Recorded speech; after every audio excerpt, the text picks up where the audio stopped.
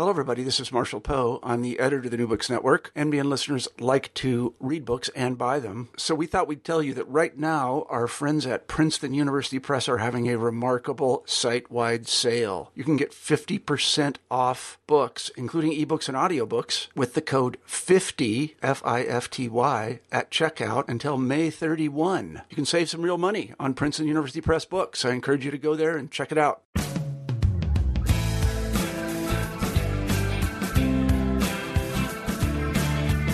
Welcome to New Books in American Studies. I'm your host, Michael Amico. And today we're joined by Jonathan White, author of the new book, Midnight in America, Darkness, Sleep, and Dreams During the Civil War.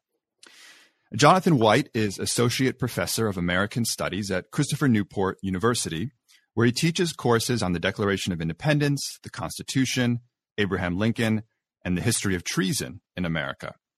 He is author of several books and almost 100 articles, essays, and reviews about the Civil War. His earlier book, a winner and finalist for a number of book prizes, was Emancipation, the Union Army, and the Re-Election of Abraham Lincoln. Now he has written a book about a subject I would wager that few, if anyone, had known very much about, and that in itself is a feat for Civil War history. Midnight in America is organized as a survey of dreams, including those of soldiers, civilians, African Americans, the dying, and Abraham Lincoln himself. The book also includes a chapter on dreams in popular culture. Now, the dreams reported in the book are not simply ideological, nationalistic dreams, but truly strange dreams with all the wacky juxtapositions we expect in our own dreaming. And many of these dreams are quite specific and materialistic and hardly nebulous, if they're recalled, that is. Indeed, what White's book shows overall is that it is the dreams during the Civil War, and not anymore the waking, sober analyses and impressions, that reveal the life of the country, its fears, desires, and struggles most clearly. Jonathan White, welcome to the show. Thank you so much for having me.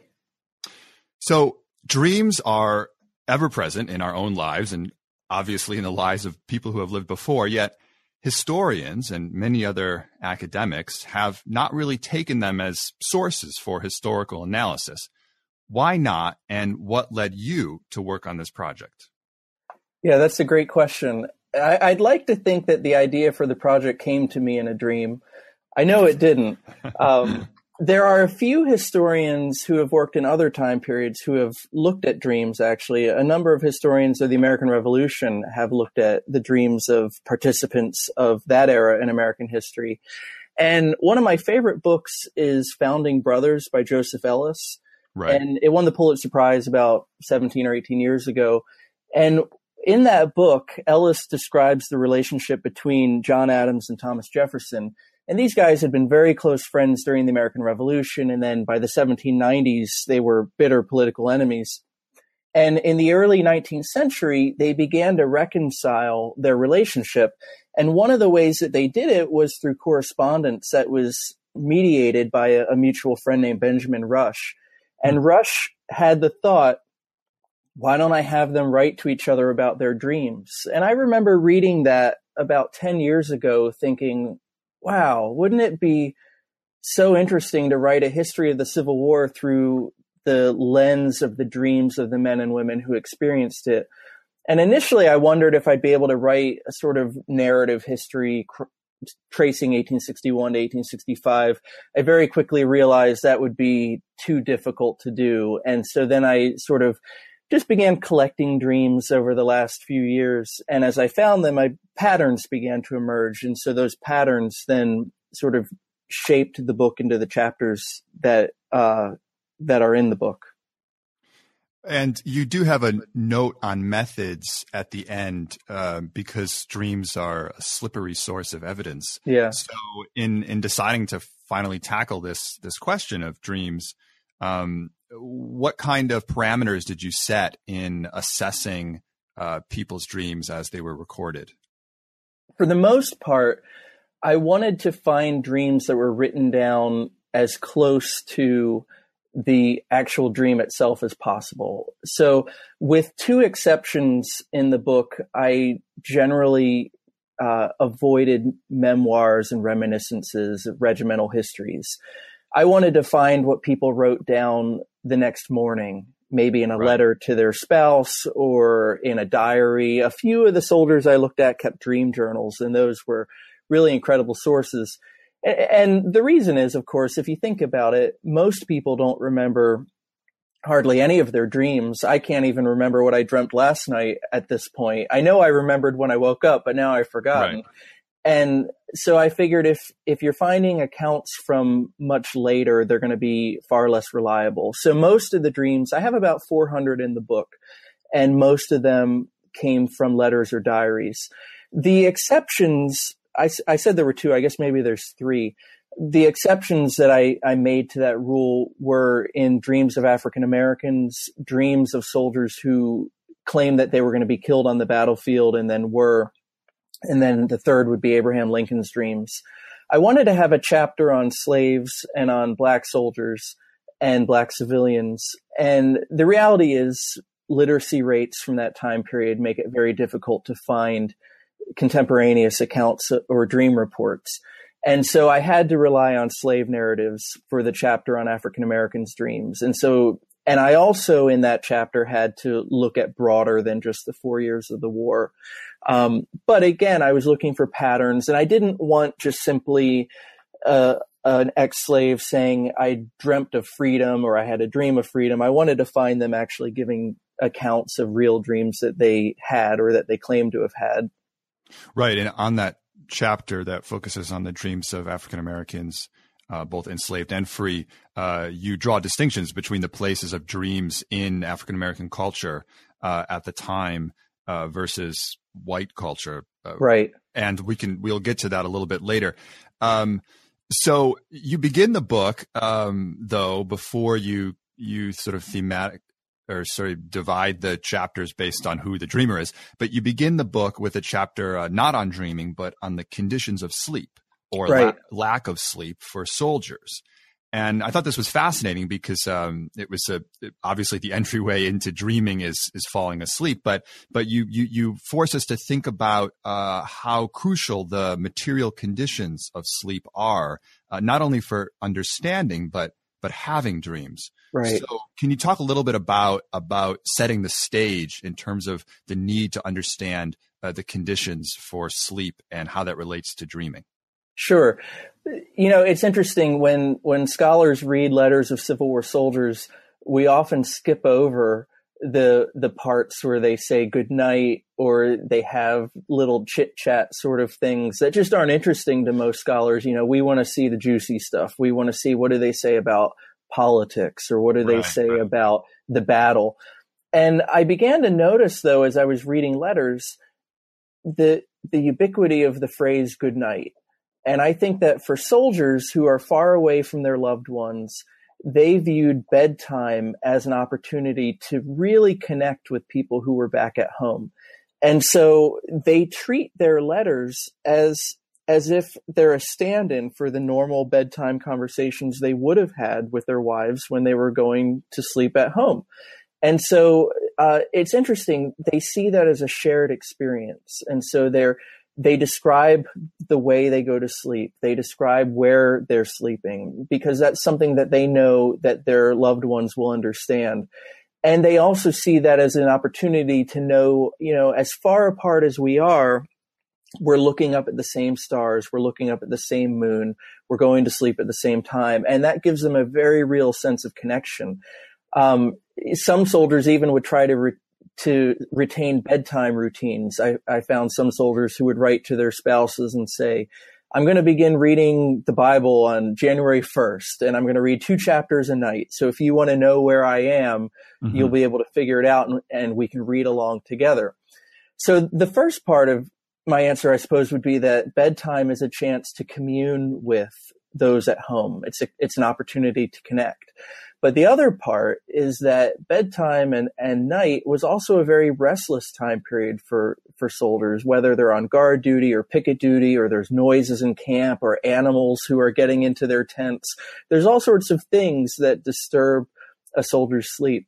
And modern sleep science shows us that if human beings are sleep deprived, it can actually take days to recoup one lost night's sleep. And when you're sleep deprived, your dreams tend to be much more vivid. And when you fall asleep, you tend to fall into the REM stage where you're dreaming a vivid dream. And I think that helps explain why soldiers had such vivid dreams throughout the Civil War. In that first chapter, I try to show that sleeplessness was common. It was everywhere. Whether you were in California or New Mexico or Virginia, as a soldier, you were going to be sleep deprived. And as a result, you're going to have more vivid dreams. And the vividness of the dreams is going to cause you to then want to report some of them and write them down or share them with comrades.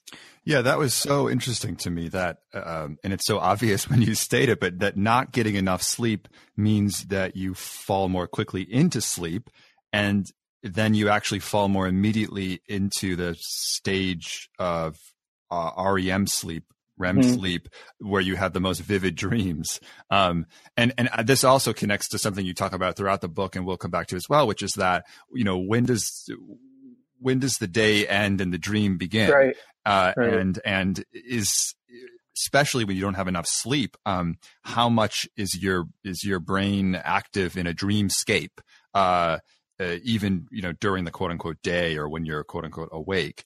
But soldiers are falling asleep a lot because they're not getting enough sleep, by which I mean they're falling asleep anywhere, even when they take a pause. Right. Even in battles. Even in battles, right. Even during a battle, they're falling asleep. So sleeping on duty was a capital crime in the Army, falling asleep when you're on picket duty and such. And you in that first chapter also talk about how Lincoln commuted all the death sentences of those who fell asleep on picket duty. And yeah. I'm wondering, in making those decisions, a lot of the officers, or at least some of the officers, suggested that well, maybe we should execute some of these guys because it's going to set an example then. Right. But Lincoln decides not to execute those who have fallen asleep on picket duty and such. So in making those decisions, what did Lincoln recognize that others didn't about these men or about conditions of sleep? Yeah, it was a really difficult situation for military officers, because if pickets are falling asleep, then the other soldiers can't sleep soundly because they don't know that they're going to be safe and secure. And so a lot of the Union and Confederate high command, when they saw guys fall asleep, they wanted to have them executed to be made an example so that other men will realize this is not what I want to do and I'm not going to fall asleep on my post. But Lincoln commuted each and every one of those who was sentenced to be executed. And I think a big part of it was that Lincoln understood the pressures that were on these men. I think he also wanted to avoid what he might see as unnecessary bloodshed. And so there are hundreds of cases that Lincoln commuted because in his mind there was so much bloodshed going on, he didn't want to add to it. The most famous sleeping sentinel was a guy named William Scott, who was from Vermont, and he fell asleep outside of Washington, D.C. at the very beginning of the war. And there's a lot of mythology that surrounds his case, but suffice it to say, he was sentenced to be executed, and pretty close to the last minute, his sentence was commuted. And Scott went on to fight and serve, and he actually was killed in battle with the Confederates about 5 or 6 miles away from where I am right here in Newport News, Virginia. And allegedly when he died, he said something along the lines of that he had, was grateful to Lincoln for having spared his life, and he was glad that he could have served his country. In the aftermath of his death, his story was told throughout the country, and it was told in the North, and it was told to soldiers in the field. It became a poem that was recited at the White House and at the U.S. Capitol and in theaters throughout the country. It became a morality tale where this man who had sinned, who had fallen asleep at the beginning of the war, learned and became a better man, and then ended up sacrificing his life for his country. And I think Union authorities were able to use that to try to motivate soldiers who might be prone to fall asleep to be like William Scott and be a good soldier in the end. Right. So there is a little bit of romanticization, sentimentality in the popular representation of that story. Very much so. That surely creates a feeling among the other men that I would say also that although you should be careful, don't fall asleep. There's that, but then there's also there are people who care for you. You know that the officers are humans. Mm-hmm. Lincoln is a human, and as I'm hearing you tell that story again, I'm thinking about how much attention it draws to the vulnerability of the male body. Yes. You know, obviously, falling asleep. You know, no matter even during a battle, shows that men have needs, have bodily needs, that care needs to be taken of their body. And then hearing about Lincoln and sort of acknowledging that, you know, these guys need to sleep, a kind of recognition of the vulnerability, of the body. And I'm now also thinking back about what you said in terms of the signing off of the letters, good night, sweet dreams, you know, this kind of like pillow talk, at the end of letters. So I want to turn then to, in regards to that, to the content of these dreams a little bit more. You talk a lot about how that most of these dreams, as the soldiers reported them, were about home life or loved ones more than the war itself or whatever was more immediately at hand for them in the army. So what did it mean that soldiers were dreaming more of home rather than the war itself, even though they were, you know, at war, and you would think, oh, they're probably dreaming of war all the time. Right. Yeah. You would think that most of their dreams would be about combat or fatigue duty or things that are happening in the field. But regularly they write about dreams of home, or they write about that dreams of home are common among the soldiers. And I think for them, dreams of home became a very real way to visit with loved ones. They became a way for soldiers to feel like they were with the people they loved the most. And they would often wake up upset, thinking that they had just been with their wives or their parents or their children. And then they would wake up on the cold, hard earth next to another guy who probably smells really bad and is snoring or something. And they would be really angry that their dreams had only been a dream. But for soldiers, I think that when they had these dreams, they were reminded of their humanity. They were reminded of their cause, what they were fighting for. If you dream about your family, and then you wake up the next day and you have to do drill or go into battle, you're going to be reminded of why it is you've gone to fight, that you've done it or you're doing it for a cause that's bigger than yourself. You're doing it for them. If you're a Southerner, you're doing it to protect your home from a Yankee invader.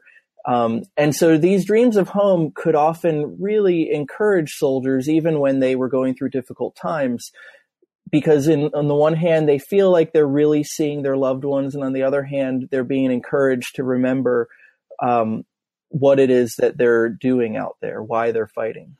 Right. Yeah, that to me was one of the more illuminating themes of the book, was that that these dreams of home were a way of tending to the sort of felt disconnections between the soldier and his loved ones back home.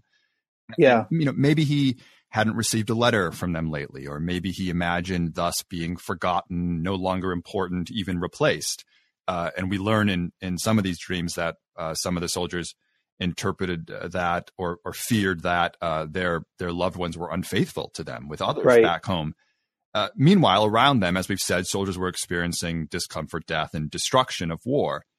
And so it's really interesting to think about the connections between those two, that the dreaming about the fear of disconnection from home and thus the need for affection is a way into understanding how they're experiencing the quote unquote political issues of the war itself, in terms of the discomfort, death, or destruction that may come at them in the moment of fighting. Right. And so I'm just wondering, I just want to push more on that, which is how much do these dreams about home, the felt disconnections, reveal about how these soldiers thought about the war itself? You mentioned, that they could think that they were fighting for their families, keeping their families together. How much did you see that even their understanding of the war in their waking life might be informed emotionally by their familial and interpersonal dynamics back home? Yeah, you certainly see it. And especially, I think, with Confederate soldiers, as they're beginning to see a social revolution take place with emancipation in the South. I found one Arkansas soldier who dreamt that he was at home with his Aunt Polly at a dinner. And he is at this dinner, and the details of the dream are escaping me exactly, but he's there, and there's an African-American man there at this dinner with his aunt. And I think the African-American man was given a chair or a plate, and the soldier was not. And the soldier has this dream in January of 1863. So he dreams that he's home with his family, but something's different. A black man is now being given rights that he would not otherwise have in Arkansas in January of 1863. And I've read through the soldier's correspondence, and he was a very politically astute soldier. He was paying attention to the war. He knew what was going on. And January of 1863 is a really important period in the war, because that is when Lincoln issues the Emancipation Proclamation. And this soldier writes this letter to his parents about this dream that he had that involved his aunt and a black man. And he says, I don't know what this dream means. If you have any sense, I'd love to hear it. Clearly, this guy was having anxiety about emancipation and the possibility of equal rights for African Americans in the South, or at least for freedom for African American slaves in the South. It was manifesting itself in his dreams. He wasn't fully able to make that connection, but I think looking at it in hindsight, you're able to see these are the anxieties this guy was having about the war at that particular moment. Yeah.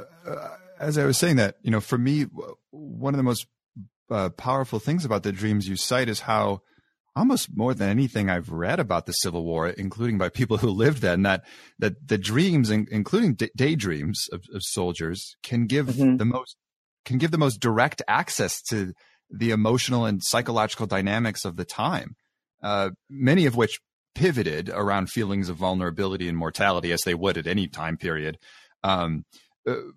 And again, as I say, the need for reconnection and affection.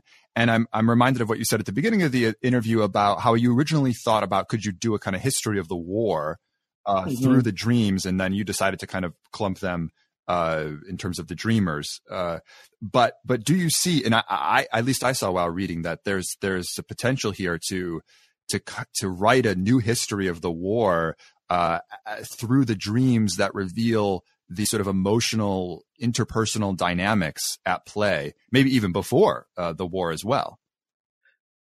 Yeah. And you alluded to this earlier, one of the things that really jumped out at me about soldiers' bad dreams is that oftentimes their really bad dreams had to do with fears of marital infidelity. And oftentimes it's related to not getting correspondence from home.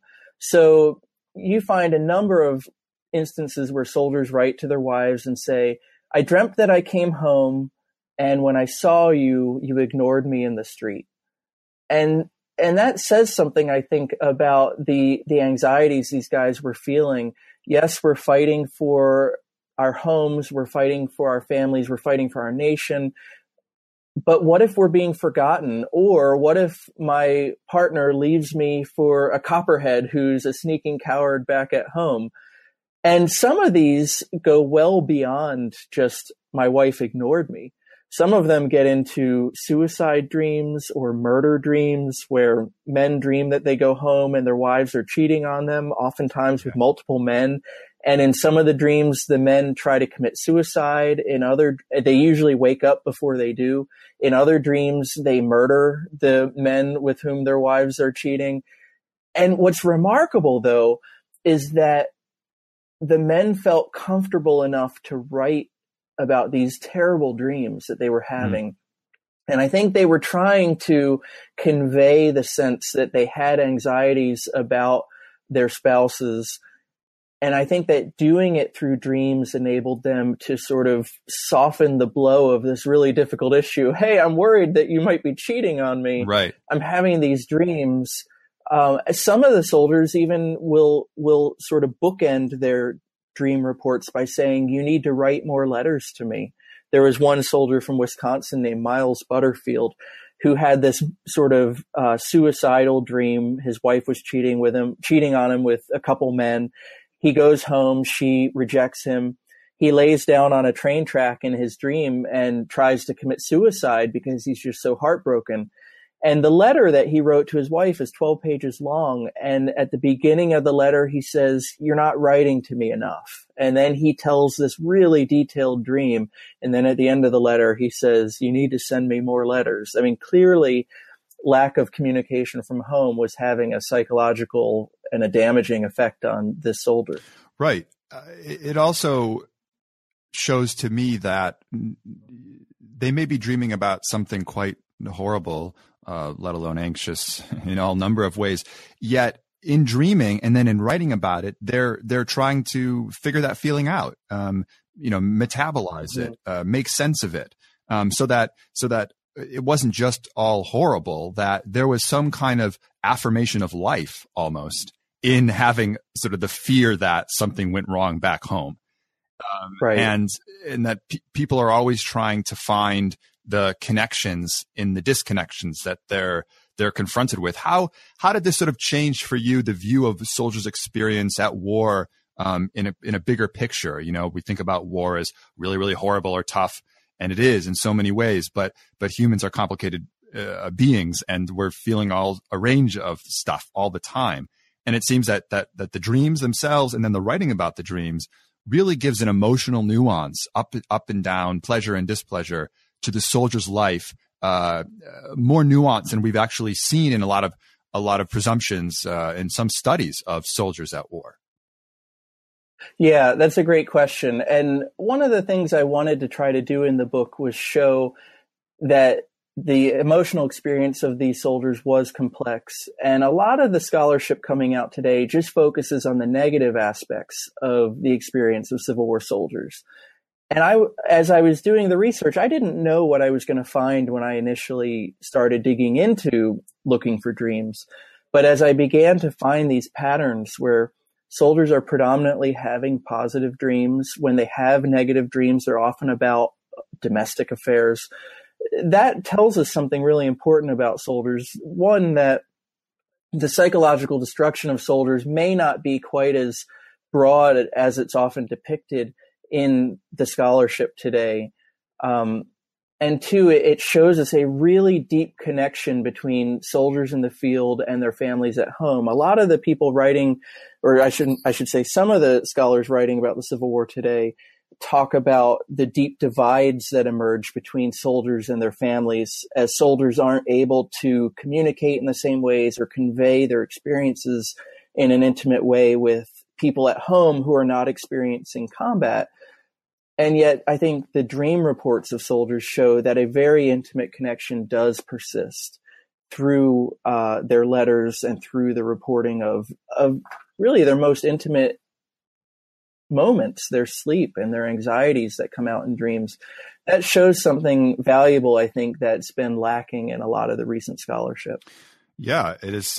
It's quite miraculous how the dreams fill in all those missing pieces of information in terms of, well, what other thoughts were soldiers having about home, in addition to the difficulties that they were experiencing at war. And of course, it goes back to how we started the conversation, which is that dreams, although the subject of some studies, and as you say, during the Revolutionary War, have not really been taken up wholeheartedly. And but they do offer a key piece of information about people's emotional lives, as we know from our own lives.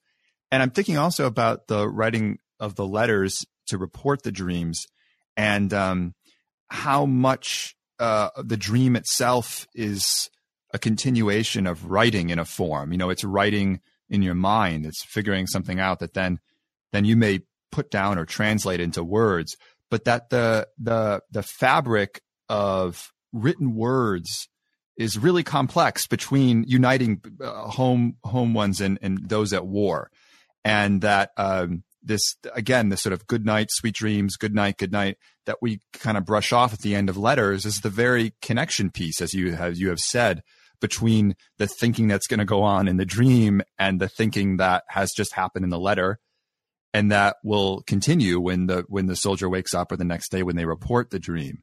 And so I'm thinking about how we can see dreams as a form of writing, as almost a continuation of the letters that they are writing. Let's just say the conversation that soldiers are having with loved ones at home is happening not just through the letter, but through the dream itself. And so you're expanding our view of what constitutes this conversation, that it's beyond the written word. And we need to look at, obviously your primary source of evidence is the written word about the dreams.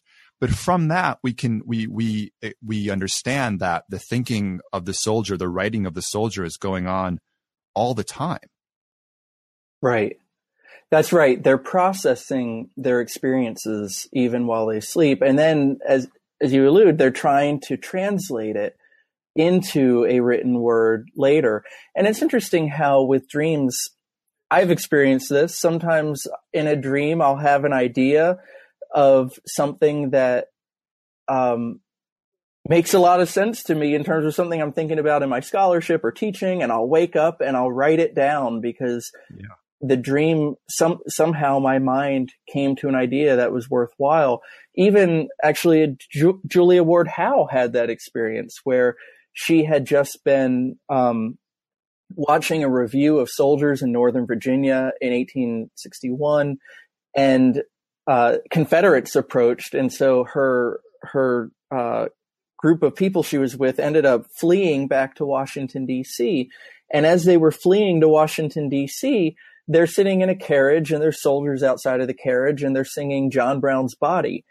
And no one really, I guess, liked the words of the song, John Brown's body is a moldering in the grave.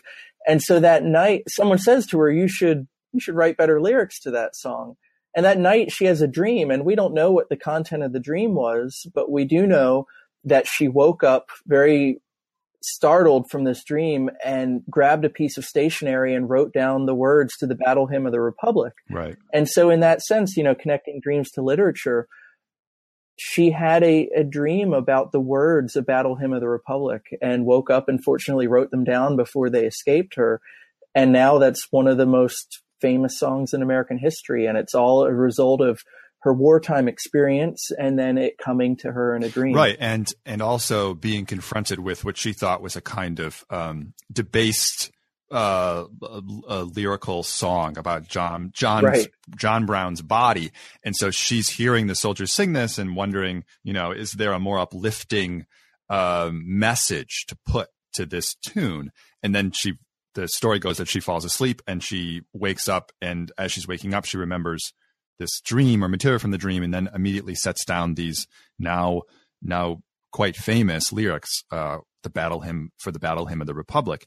And that's a good point, a good story on which to pivot towards representation of dreams in popular culture at the time, in stories and images.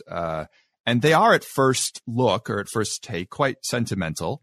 But in relationship with the more defamiliarizing dream content that you've present throughout the book, these popular representations also appear, to me at least, to show how the representation of dreams of unification or clear good and evil were premised on the reality that perfect union was impossible, that there's always a fear of disunion in one's personal familial life that fuels the need to put out a more perfect version.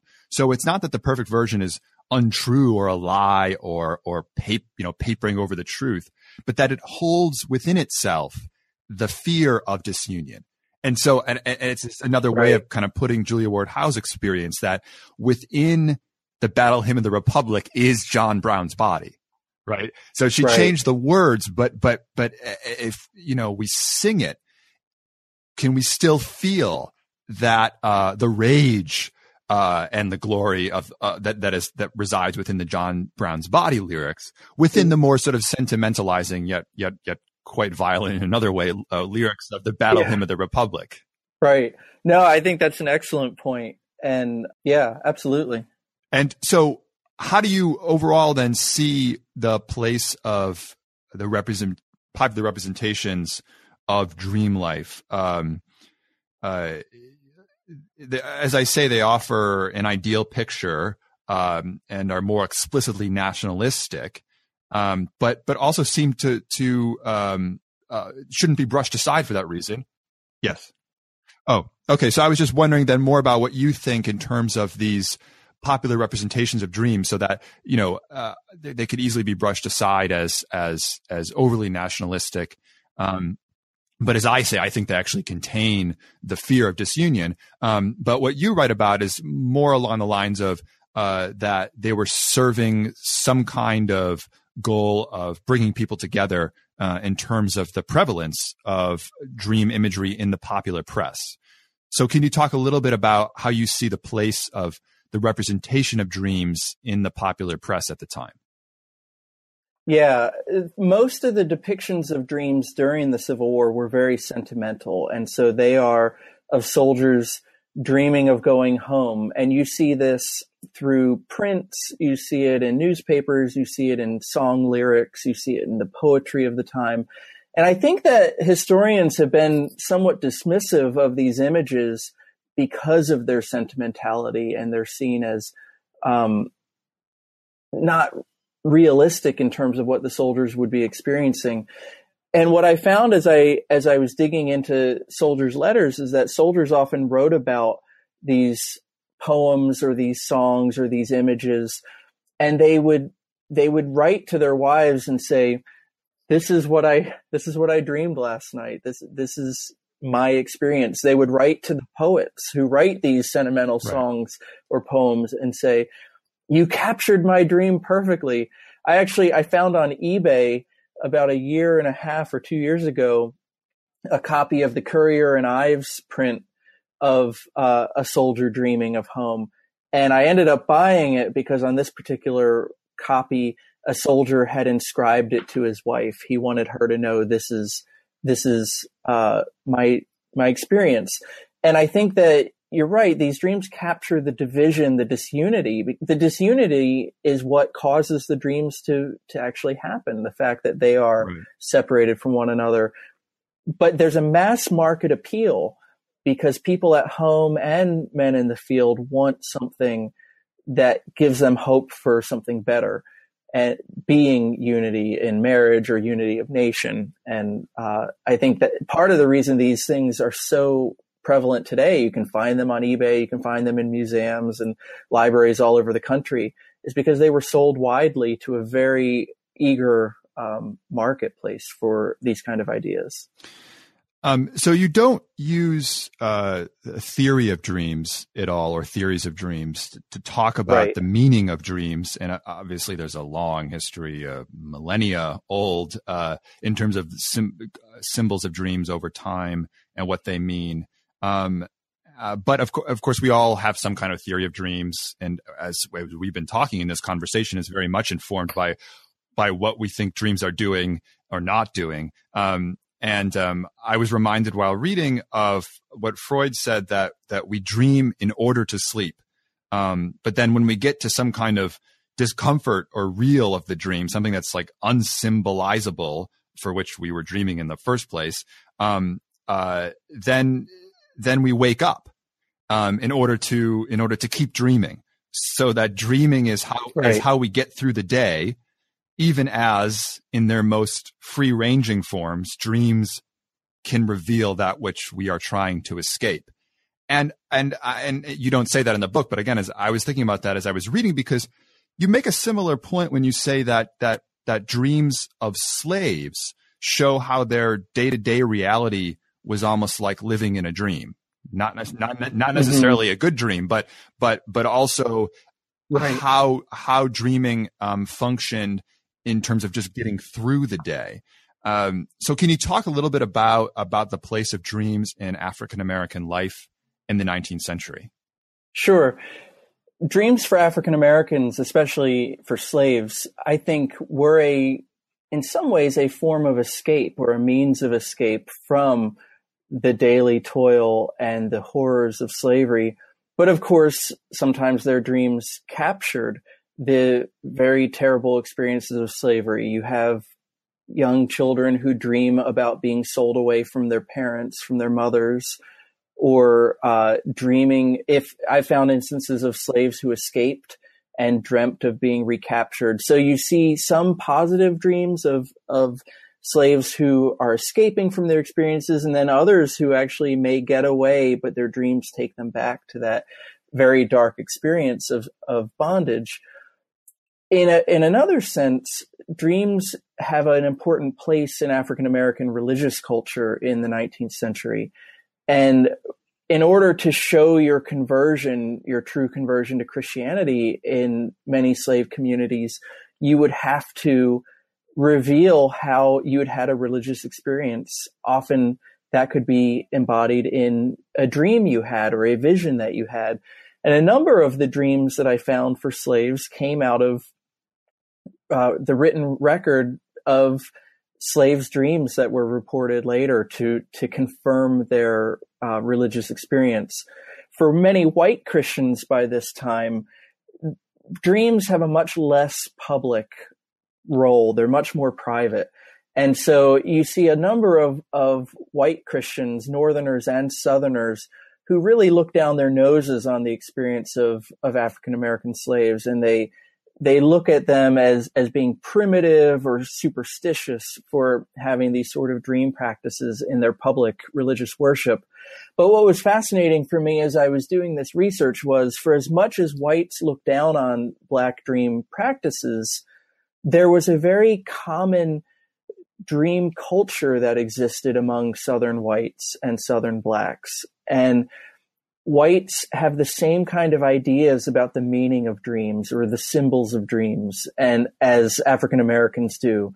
And so they have, and they even yearned for understanding dreams through the lens of how their slaves view dreams. So there was a dream manual that came out in the antebellum period, written ostensibly by an African woman who was imported to the United States named Chloe.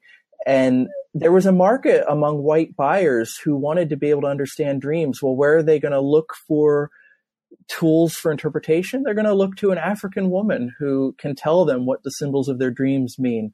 And so it's very interesting juxtaposition or disconnect in the way that whites view dreams. On the one hand, they want to look down on Black dreamers and their experiences. On the other hand, they think that there's a key to understanding through Black understandings of dreams. Right. So it makes me think that whites recognized that from their own experience, their dreams revealed a lot and about themselves and the world. And but they wouldn't want to see themselves completely aligned in their values with a culture that was otherwise seen as degraded or enslaved. And so they would dismiss the more public, ritualistic place of dreams that appeared in African American culture, even as they themselves in their own private lives recognized the important revelations held within dreams. And I also wonder that it's not simply because they don't want to be seen as, completely aligned in their value systems with a culture that was denigrated at the time, but also that because dreams really bring to the surface, so to speak, the severe sort of interpersonal dynamics of the time, that the dreams of African Americans would be quite scary and threatening to white people, because they may reveal, quote unquote, what's really going on in slavery, that it's not an institution of happy home life. And so I wonder if that's part of the resistance to giving hearing or giving credit to these dreams, even though they would turn to African Americans for knowledge about dreams in general, but to giving credit to their specific dreams is quite a dangerous prospect. And I also say that because you talk a little bit about, I think it's Alexander Stevens' dreams. And he was the vice president of the Confederacy. And you talk about some of his dreams about his slaves and the relationship he had with them. So can you talk a little bit about those dreams and what kind of more complicated emotional dynamics they reveal about the relationship between him and his slaves at the time? So Stevens was, as you said, the Confederate vice president. He was captured at the end of the Civil War in Georgia and imprisoned at Fort Warren in Boston, which is actually still a historic site today and is a pretty interesting place to visit. And while he was there, he kept a very detailed journal. And throughout the journal, he recorded his dreams. And a number of his dreams had to do with his brother Linton and hoping that his brother would come and rescue him from prison. After all, you're likely to be charged with treason and possibly executed at that point. So he has a lot of anxiety in that regard. But then a number of his dreams also have to do with his relationship with his slaves. And he sees Richmond burning. He sees people being hanged. And so there's a lot of torment in his dreams. But in his dreams about his slaves, you see the real paternalistic nature of slavery come out, where he really believes or sees himself as the father of his slave, not literal father of his slaves in this case, but as the caretaker of his slaves. And so in some of the dreams, he tries to coach them in terms of, this is what you need to know for freedom. In others of the dreams, he's worried about, if Richmond's burning, where are they? Are they going to be okay? And so it's this very strange relationship that comes out where, on the one hand, obviously Stevens is a white supremacist. His cornerstone address in 1861 says the whole reason the Confederacy was founded was to protect the institution of slavery and to show that whites are superior to blacks. And so he's a white supremacist as much as you can be. And yet his dreams reveal that there was a very real tenderness, I think, that he at least believed existed between himself and his slaves.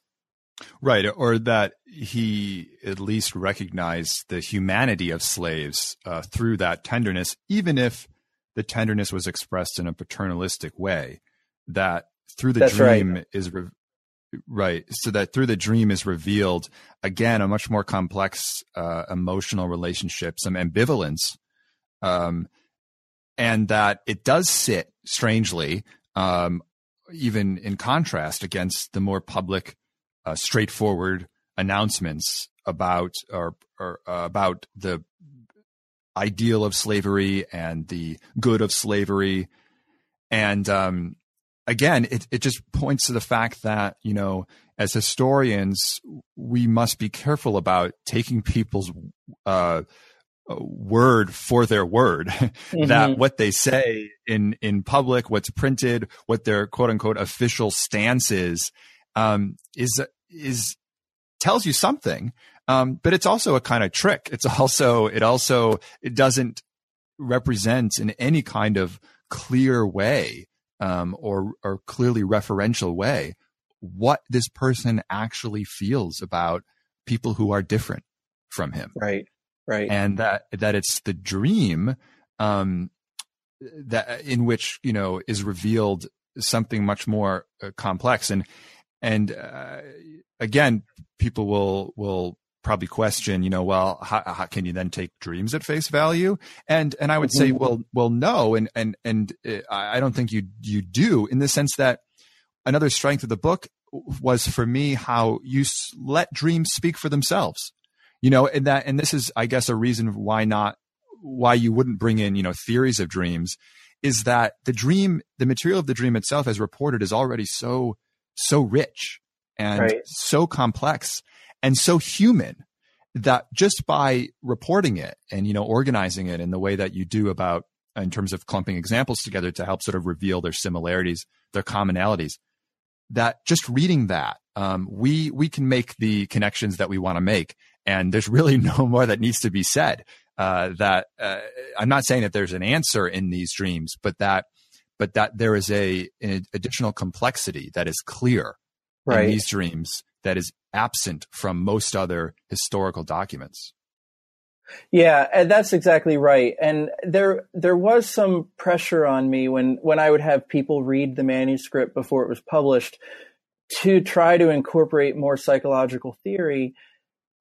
And I really resisted it, in part because the theories change over time, and I didn't want my book to be bound by one particular theory.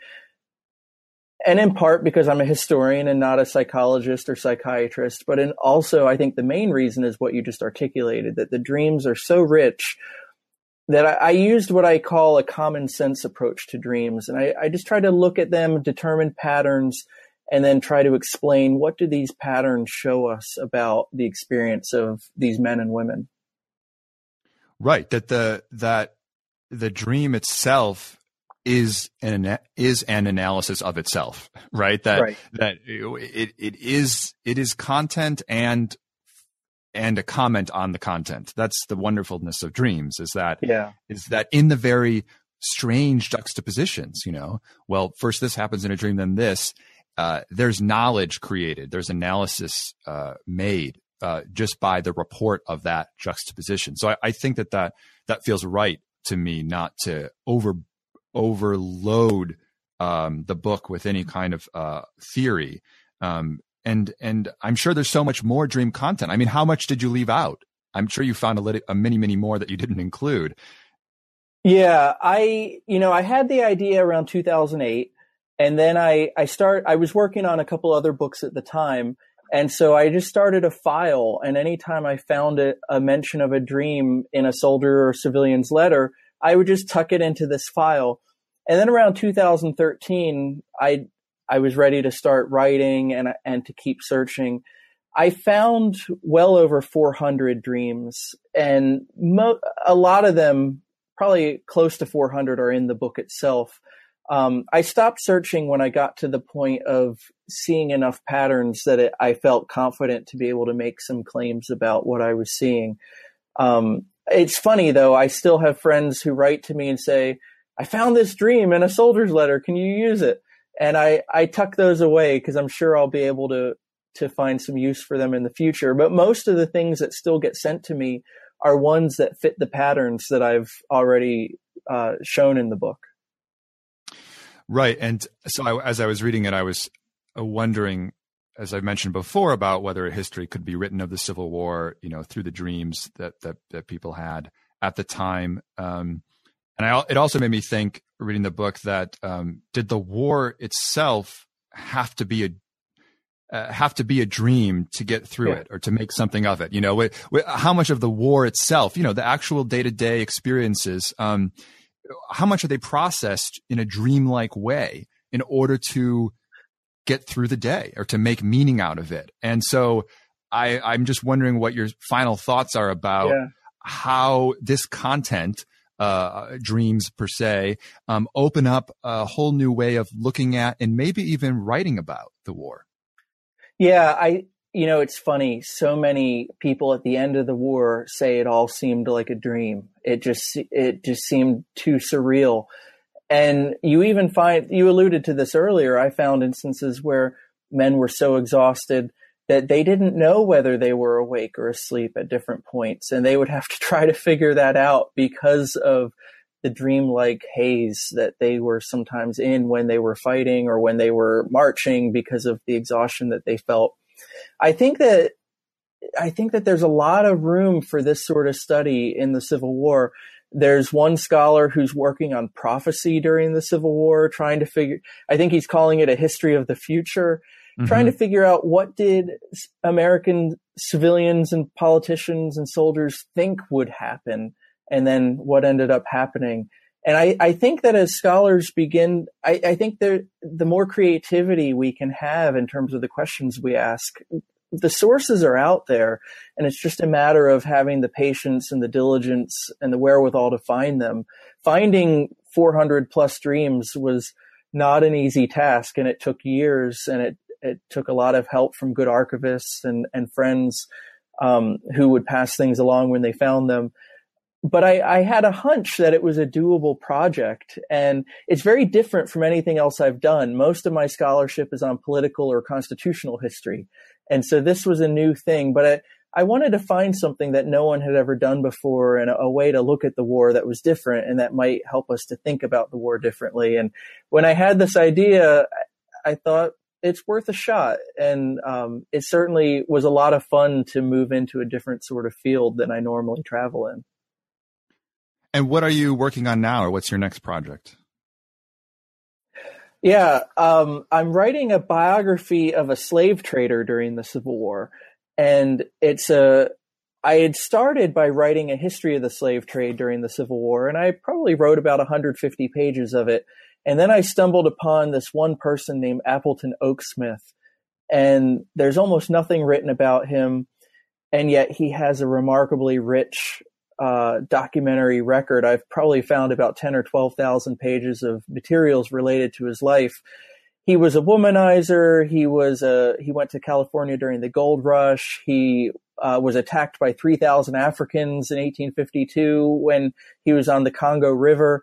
And then during the Civil War, he gets arrested for slave trading, thrown actually in the same prison as Alexander Stephens at Fort Warren in Massachusetts, convicted of slave trading, and then escapes from prison. And he just has this really remarkable life that touches on some of the most important moments of the Civil War era. And so I'm about 300 pages into a biography of him right now. I'm hoping to finish it in early to mid 2018.